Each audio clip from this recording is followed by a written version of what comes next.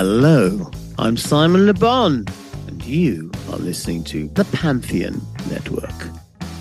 Hey everybody, you are tuned to Deep Dive, the All Music Books podcast, where we talk to authors of music books, bios, histories, and criticism. I'm your host, Steve J. Today's guest is author Greg Prato, who has written the Yacht Rock book, the oral history of the soft, smooth sounds of the 70s and 80s. Welcome, Greg. Hey, Steve, how you doing? Good, thanks. Thanks for joining us. So there's a question that you ask early in your book, and it's one that I certainly had and may still have. What the heck is yacht rock? Well, I've heard it referred to as sometimes AM gold. I also like to think of it as the perfect soundtrack if you were a millionaire back in the 70s on a yacht while snorting cocaine and surrounded by a bunch of beautiful bikini-clad models. That's perfect. That's perfect. And to that end, Sirius Radio now has a summer yacht rock station, and the tagline is the kind of rock that doesn't rock the boat. It also promises like the return of white pants after Memorial Day. Yacht rock is back. I've never worn white pants, but that sounds kind of like the antithesis of rock and roll, isn't it? I remember my parents would be listening to the radio and all these songs would come on. I wasn't really aware of different styles of different kinds of rock music. Early in the 80s, I became a devout heavy metal fan, and then throughout the years, I leaned pretty much towards the more like hard rocking stuff. I then, later discovered grunge and punk rock, and then I started branching out to all different styles of music, be it jazz or funk. When I discovered this whole entire yacht rock genre, I was reminded about how much I really liked these songs when I was younger, and listening to them now, I have to say I really can appreciate this music, and I find myself listening to this music a lot again. Just for the simple fact that it's written very well, played very well. It's perfect music just to put on in the background if you're at a party or eating a very nice romantic dinner. For that reason, I think it's definitely experienced a resurgence. You can go from listening to the Bad Brains to listening to Christopher Cross, listening to G.G. Allen, listening to the Eagles. I mean, it's a pretty wide variety of styles people listen to nowadays. That's for sure. Punk rock for me, heavy metal for you, it's kind of a rough romantic dinner soundtrack. So in all seriousness, though, I read a piece in The Guardian by a young woman recently, and she had just discovered yacht rock, and she wrote, "No wonder my parents' generation loved it so much. They were raising kids during a time filled with recession and energy crisis, record unemployment, strikes, and slashes in education spending." So is it also just pure escapism? It could be. I mean, for me personally, my favorite rock band of all time is Queen, and I can see a bit of a comparison with Queen to yacht rock being so much that a lot of these yacht rock artists wrote and sang and played, well, actually wrote and sang the material. They actually relied a lot on studio help. It's also like similar to Queen. It's very, very well produced. I kind of see the comparison. So perhaps that's what I find so enduring and also appealing about yacht rock. Yeah, that's an interesting comparison because it's a resurgence that both have seen, and totally get what you're saying about, the level of musicianship and those kinds of things. So let's talk a bit about the music and its birth and resurgence. Some say that early Seals and Crofts were the proto-yacht rock band, and Fred Armisen writes in the introduction to your book, and he name-checks them as well. Right. It seems also 72 or 73, is that kind of the start of what's considered yacht rock now? Yeah, I mean, it's kind of hard to really pinpoint it, but yeah, I would agree with that. I mean, you could also say it began someplace in the 60s with maybe Crosby, Stills, Nash & Young, or even like the Byrds, or like the bands that were doing a lot of vocal harmonies and stuff like that. That could also be at least the roots of it. I would probably go along with Seals and Crofts was probably the first true yacht rock band. What would you consider the essential traits? I know that there's a couple of different scenes that develop. It seems that there are some essential stylings. Yeah, I would say essential stylings would probably be the quality of musicianship has to be very high. I'm not talking about shredding type solos. Also vocal harmonies, lyrics that usually related somehow to, I guess, love. And it also wouldn't hurt if you somehow had Michael McDonald involved somehow. Well, the word smooth always seems to come into play in the marketing of it anyway. Almost every single musician in your book lists the Beach Boys as a major influence as well. Yes. It seems that's particularly for the vocal harmonies and also, like you said, the production. Yes, absolutely. The Beach Boys were a very, very big part of the birth of yacht rock. There's that classic solo album by Dennis Wilson that came out in the 70s, Pacific Ocean Blue. That's considered one of the top yacht rock albums, or as far as an album that definitely contributed to the genre at the time, because it came out in the late 70s. Yeah, so I'm absolutely all for the Beach Boys. Is yacht rock just beach music grown up or perhaps revisited during middle age? I mean, it did have a period where it wasn't really recognized and it's come around again. You could say that just about any genre. When you look at, for instance, heavy metal, it was very popular in the 70s and 80s. The 90s, it took a complete nosedive after grunge. Right. People thought it was totally done in the late 90s, early 2000s. Ozfest totally gave it a kick in the pants that it needed. The bottom line is music and genres seem to come in and out of popularity from time to time. You could look at any band, too, like Kiss or Queen. They've had incredible peaks of popularity, then complete dips. That's pretty much the same with just about any artist or movement. We spoke of two distinct periods of yacht rock.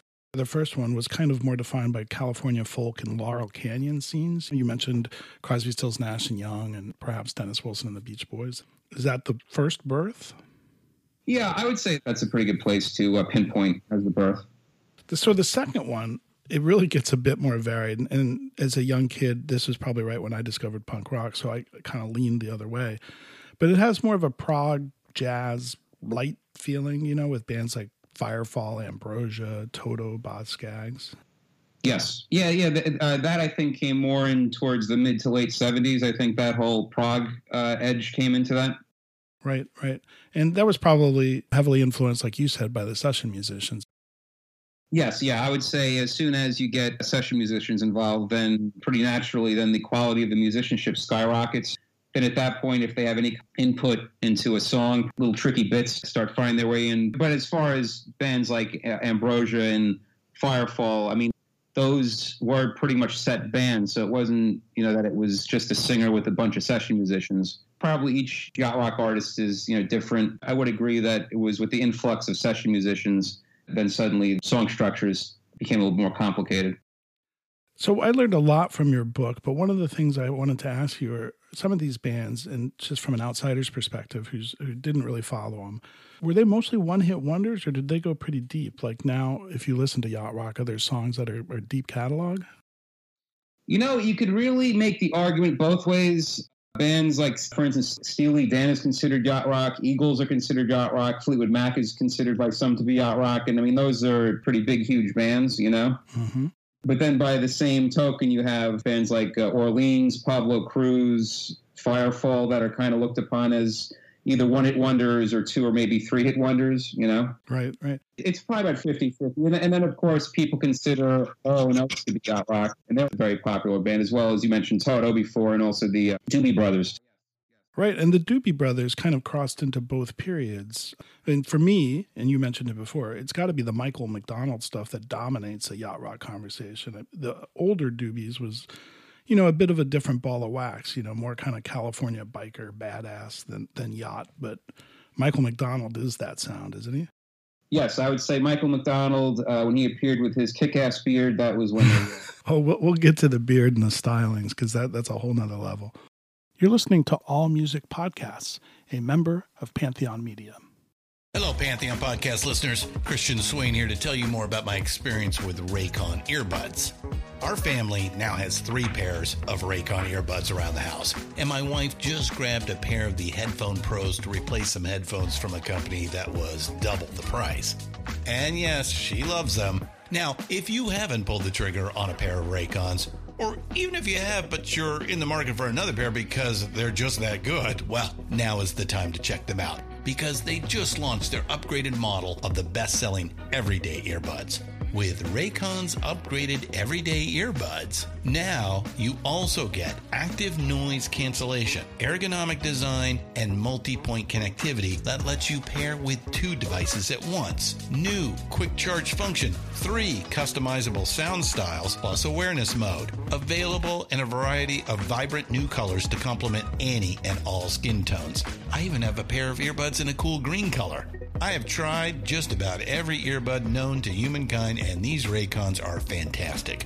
Seriously, if you've been wanting to check out Raycons, there truly is no better time. You're going to ask yourself why you didn't check them out sooner, and Raycon offers a 30-day happiness guarantee. So what are you waiting for? Go to buyraycon.com/Pantheon today to get 20% off your Raycon order, plus free shipping. That's right, you'll get 20% off and free shipping at buyraycon.com/Pantheon. buyraycon.com/Pantheon.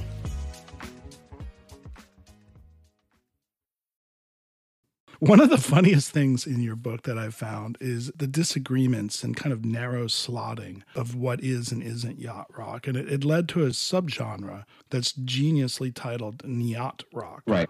Can you fill us in on that? Yes, well, I have to give credit where credit's due. The first time I ever heard the phrase yacht rock was from a gentleman by the name of Hollywood Steve Huey, and he's the Beyond Yacht Rock podcast co-host. I interviewed him for the book. He was gracious enough to talk about that in the book. So, yeah, pretty much what that is that it's artists that maybe approach yacht rock territory but aren't really quite yacht rock. Well, he actually talks a little bit about that in the book. So it's interesting to note that yacht rock, like everybody else, what's punk rock, what's, heavy metal, what's jazz, what's reggae, it's broken into the same, depends on who you ask, right? Yes, exactly. Yeah, it pretty much just depends on the person. I mean, if you're a yacht rock purist, then, yeah, there's going to be like a line in the sand that there's certain bands that fit on one side or the other. Yeah, the whole entire yacht rock thing, I first heard of that phrase from a gentleman by the name of Steve Huey, who goes by the nickname of Hollywood Steve, and he's the host of the Yacht Rock series. And what that means is that it's artists that come close to yacht rock but aren't really quite yacht rock. For me personally, how I discovered really the whole entire yacht rock thing was from a great band called the Yacht Rock Review, who I saw live, who I've actually seen live several times. Just by seeing them, I kind of realized how much I loved all this music and how it all kind of fit together. And one of the last times I saw them, the songs that got the biggest reaction were songs from artists that are not considered to be purely yacht rock. For instance, they closed their set with Born to Run by Bruce Springsteen. And then the song that got the biggest reaction that night was the song Take Me Home Tonight by the late, great Eddie Money. If I put together a playlist of all these songs, if it fits together, then I kind of look at it all as the same genre or the same style. But there are purists out there that consider Fleetwood Mac absolutely not to be yacht rock, but they consider Christopher Cross to be definitely yacht rock. And like you just brought up before, it's certain eras of, for instance, bands like the Doobie Brothers in the early 70s is not yacht rock, but as soon as Michael McDonald kind of takes control, then that is yacht rock. I guess it's up to the listener to decide that on their own. Yeah, and one thing that's kind of interesting, you didn't speak with everybody, but you spoke to a lot of the musicians who seem a bit bewildered by the tag, it seems, too. I mean, accepting of it because it's a whole new start for them, but they seemed a little like, I don't know what it is. Yes, some of them seem to like it, some of them don't. Some of the ones that weren't that crazy about it, when I spoke to John Oates, he didn't really know what to make of it. Kenny Loggins didn't really get it. Had they heard that phrase before? Yeah, I think that they had heard it, but they didn't know if it was complimentary or not. For instance, John Oates, I know he has played with the Yacht Rock Review, so he is aware of it, just I guess he's not sure how he feels about it. When I interviewed Christopher Cross, this was like a good 5 or 6 years ago. That was just when the phrase was becoming popular. And I remember telling him at the time, like, you should go out and either do cruises with like a bunch of artists or, you should do tours. This style of music seems to be getting very popular. And I think he has embraced it somewhat over the years. I'm not 100% sure, but there are definitely artists that have embraced it. And like you just said, it's obviously very smart because now they're playing to a whole larger audience and there's a whole new audience for this. That's right. So, I mean, I personally, as an outsider looking in, it's just completely positive. I don't see anything as being negative about it. You mentioned Toto. They seem to be at the center of a lot of it. In fact, one of the musicians in your book states pretty bluntly, if any of the guys from Toto played on it or helped write it, it is yacht rock. So they're certainly a cornerstone act. Yeah, I was lucky to interview David Payak. He was the keyboardist for Toto, who wrote a lot of their classic songs. They were, at that point in the late 70s and also early 80s, they were just all over pop music. I mean, something that I tell people, and some people know and some people are flabbergasted, that it's Toto who played on the majority of Michael Jackson's Thriller album. Right. And it's also Steve Lukather, not Eddie Van Halen, playing the riff to the song Beat It. Some people think that it's Van Halen playing the whole entire song, but he just played the solo. That was Steve Lukather. Well, another one that's really interesting is Daryl Dragon, who is the captain in Captain and Tennille. And he plays a central role, but not because of that band, although I think some people may consider them yacht rock, but it's rather his arranging skills and pedigree, right? Yes. He was a very, very nice guy when I spoke with him. It was very sad to hear that he passed away. He was also a member of the Beach Boys in the early 70s. The Beach Boys were so high on him, they wanted to make him an actual full-fledged member of the band, and he said no, which takes a lot of balls. But then to his credit, then he formed Captain and Tennille right after that, and they were very, very popular in the mid to late 70s. And the song Love Will Keep Us Together, of course. Yeah. I don't know, maybe it's me, the anthem of the scene to me has to be Escape by Rupert Holmes, which is otherwise known as? The Pina Colada song. Well, that's the one. Do you know how that song came about? It is the earworm to end all earworms. Yes, there's a complete chapter in this book, which I have Rupert Holmes explaining the background of that whole song. One thing that I did not know, which I found to be very, very interesting about that, is originally the lyric in the song was not "if you like pina coladas," it was "if you like Humphrey Bogart." That obviously would not really roll off the tongue as well as that, and would not probably have stood the test of time. It wouldn't play on cruise boats, that's for sure. Right, exactly. The whole story behind that song is absolutely fascinating. Most of that song was written, I think, on the spot in a studio. He had an idea, but it wasn't until he actually went into the studio. And I believe it was the same studio, the studio that's part of Radio City Music Hall. That's the same studio that the Ramones recorded their first album. He also goes into how he came up with the lyrics and the storyline and how he wasn't sure if the storyline was even worth pursuing at one point. That's one of the standout stories of the yacht rock book, I would have to say. There are a bunch of them, and we're talking with Greg Prato, who wrote the yacht rock book, the oral history of the soft, smooth sounds of the 70s and 80s. Christopher Cross Sailing, that is probably A1 or A2 in terms of maybe the content. It fits so well into the scene. Is that a king of the genre? Yeah, I would agree with that. For me personally, I always lean towards the song called Baker Street. That one, the song I always think of when I think of yacht rock because of the sax solo. And that song has a phenomenal guitar solo. And I don't even know who the hell played that. That is a major component of yacht rock, too, is that you don't know half the names of the guys who played these solos and memorable keyboard parts because they were, majority of them were probably session musicians.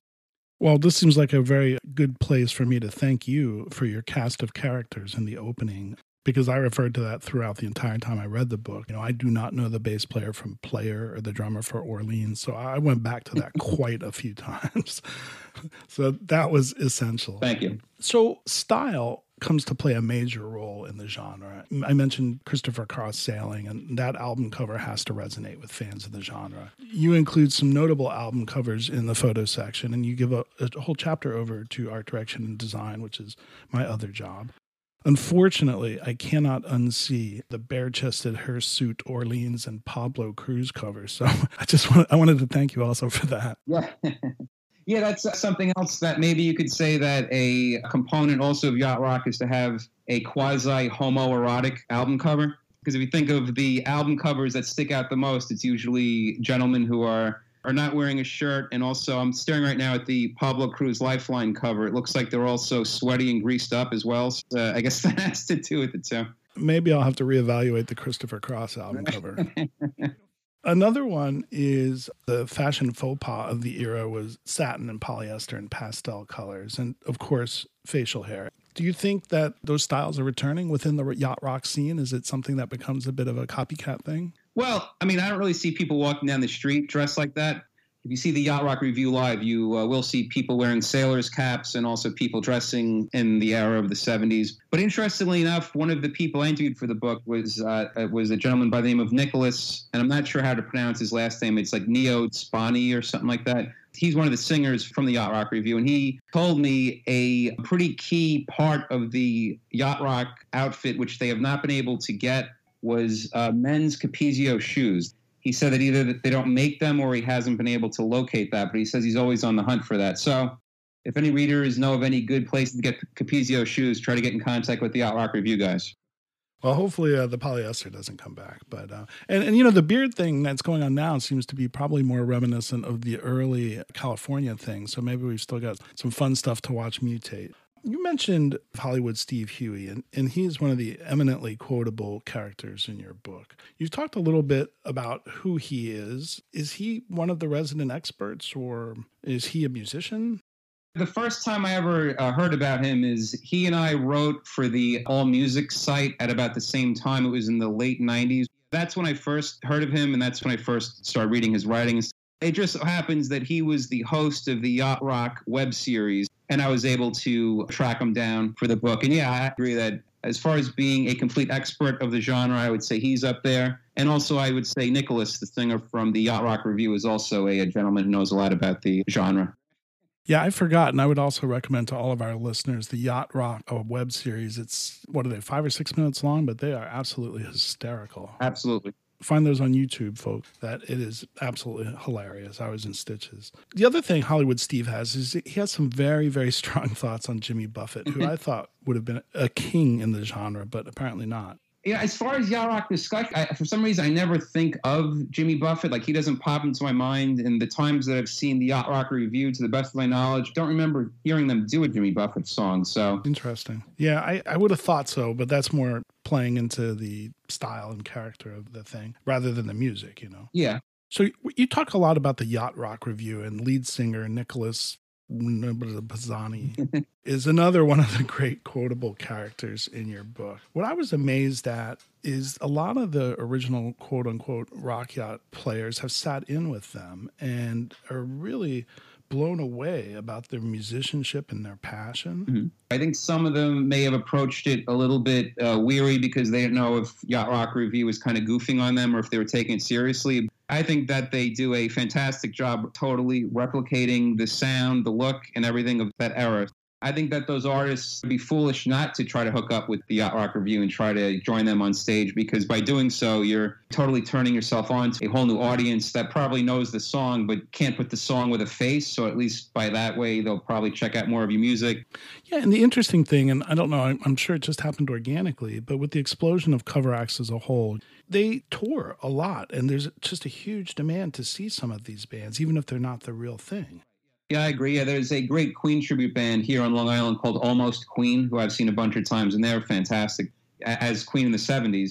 One of the things that Nicholas, who's the singer for Yacht Rock Review, I'm not going to try his last name again, but I thought he really nailed it when he said, with Spotify and playlists and short attention spans, this music is custom made for the now. What do you think of that?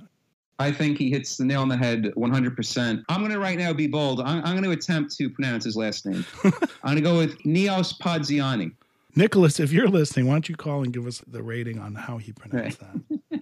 But honestly, no, I think that has a huge thing to do with it. It seems like nowadays newer music listeners are more keyed into listening to certain songs rather than bands. I mean, for instance, I have a daughter who is now 8 years old, and I know she really just listens to certain songs. Like, it's not really like a band that she wants to hear all the songs from. They're more tuned into just certain songs. So, you know, if they hear something from a yacht rock band they may want to just listen to a yacht rock playlist rather than, well, let me go check out the whole entire Hotel California album, you know? Right. And, you know, I've often thought that maybe we've returned to the 50s in the sense that it's a singles-oriented market these days. And, you know, we'll see whether the album comes back as whole. But this phenomenon has seemed to transcend a generation for sure. I could see that. I could also see the viewpoint of how much vinyl now has come back in popularity and people collecting albums. So maybe for the younger generation, it's more singles and not album type things. When I think of some of my favorite albums, like I want to hear Soundgarden, Bad Motorfinger from beginning to end. I don't want to just hear like 2 songs, you know? Right. You know, but then again, we're talking about, as far as yacht rock, I would probably rather hear a yacht rock playlist where it's a variety of bands rather than just whole entire albums by Hall & Oates and the Eagles and Fleetwood Mac and everything. Well, some of them certainly demand. I mean, I'm that way with Dylan and Blood on the Tracks. I've listened to that thousands of times, but, you know, every time I hear it, it's just the whole album experience, you know? Yeah. Interestingly, a bunch of the musicians point to MTV as something that helped transition yacht rock out of popularity back in the day because of the focus on visuals rather than the songwriting and musicianship. Do you agree with that? I do agree with that to a certain degree. Artists like Christopher Cross, it seemed like those artists, if you did not look like Duran Duran during that 80, 82 through 89 or early 90s period, Well, you could say really pretty much up to, I guess, grunge. You had to look like Bret Michaels. Or George Michael. Yeah. You had to look like George Michaels if you were a pop singer, or you had to look like Bret Michaels if you were a glam medalist. I guess really just Hall & Oates were probably one of the few bands that could make the transition into the MTV age. And I know John Oates really bristled at the blue-eyed soul term as well, so maybe he just doesn't like to be pigeonholed. True. John Oates has sat in at least one time with the Yacht Rock Review, so I guess maybe he likes certain aspects of Yacht Rock. Yeah, and like I said earlier, a lot of the folks that sat in with Yacht Rock Review were just, blown away by their musicianship. So I guess at some point, if you're a player and you get into that, you get overwhelmed by the musicianship, Yeah, absolutely. I agree. You're listening to All Music Podcasts, a member of Pantheon Media. So speaking of musicians, Ron Moss is in your cast of characters. He is the bass player for Player. Yes. Who had one song, right? What was their hit? Their big hit song was the number one hit, Baby Come Back. That's it.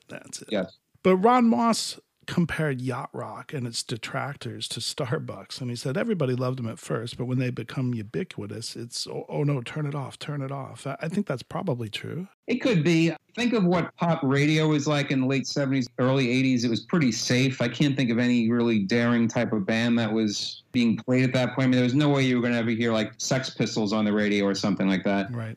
But, you're going to hear a lot of Christopher Cross. You're going to hear a lot of Toto. And, I am a fan of theirs. I don't want to say that it's safe as like a, bad thing. Yeah, I guess just after a while, you just don't want to hear the same thing. You don't want to hear heavy metal for 10 years. You don't want to hear jazz for 10 years. You want to, at some point, listen to different things.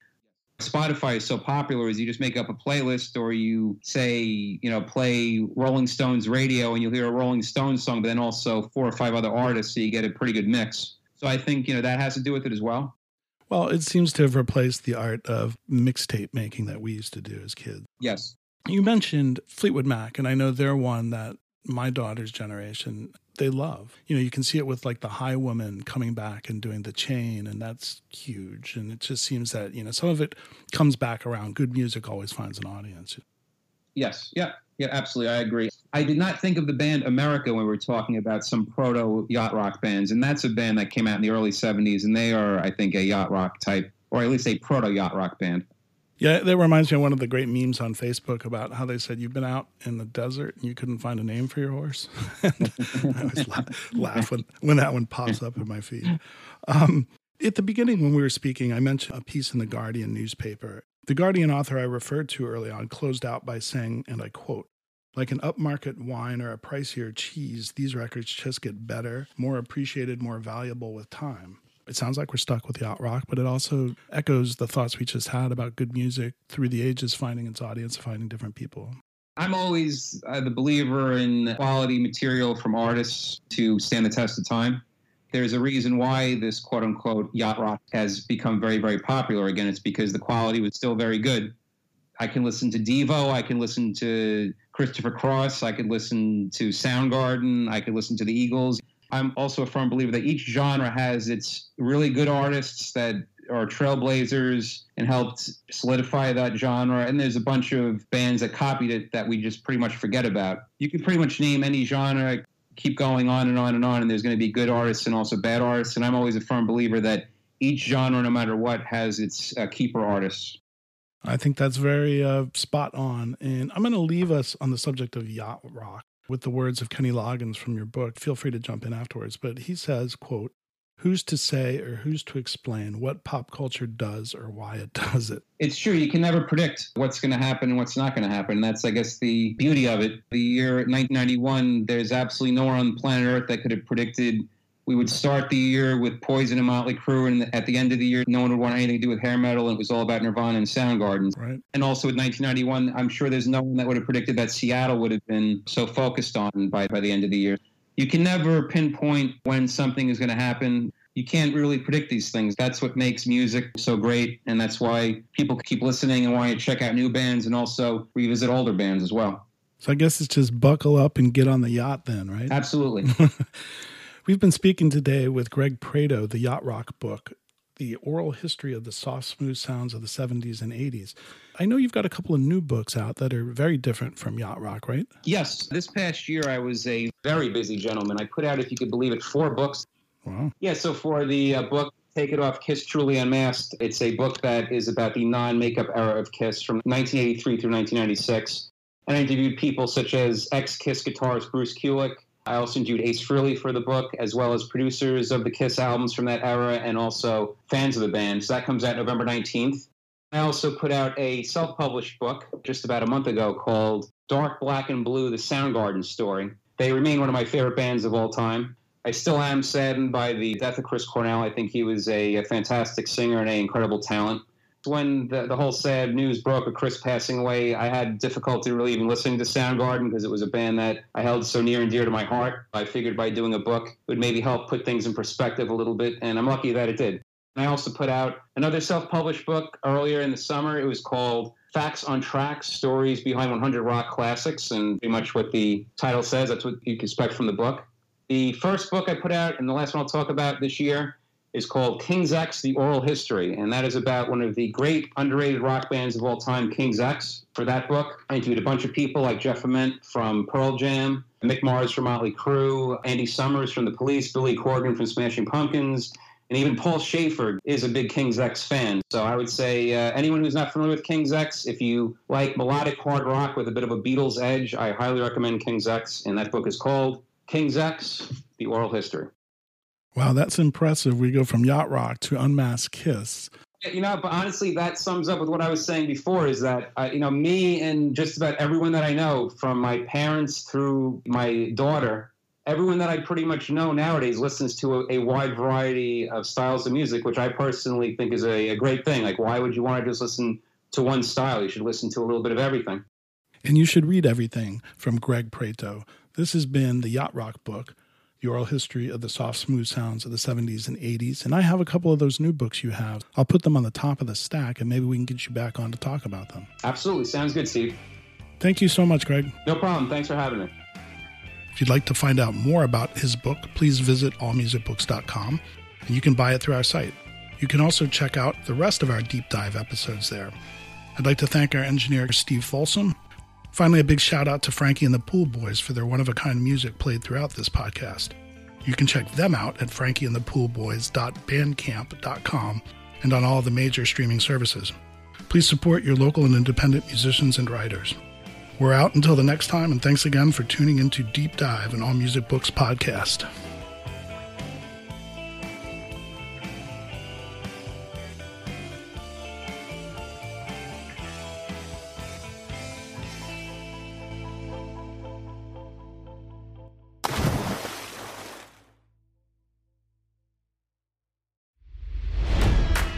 It's NFL draft season, and that means it's time to start thinking about fantasy football. FantasyPoints.com features industry-leading experts and prognosticators using proprietary hand-charted data to help you score more fantasy points. FantasyPoints.com is the place to go for whatever kind of fantasy football you play. Whether you play fantasy football, daily fantasy sports, or do a little bit of everything, Fantasy Points has the meticulously researched content to guide you to victory. And why wait for the fall? Fantasy Points also covers the new spring football league, the UFL. Join the guru, John Hansen, Scott Barrett, Joe Dolan, and other massive names in the fantasy football universe with an exclusive offer. Use code Pantheon for 15% off any Fantasy Points package, including the all-in package, with access to every article, tool, and data nugget that Fantasy Points has to offer. That's FantasyPoints.com and code Pantheon for 15% off at Fantasy Points. FantasyPoints.com, code Pantheon. Score more fantasy points.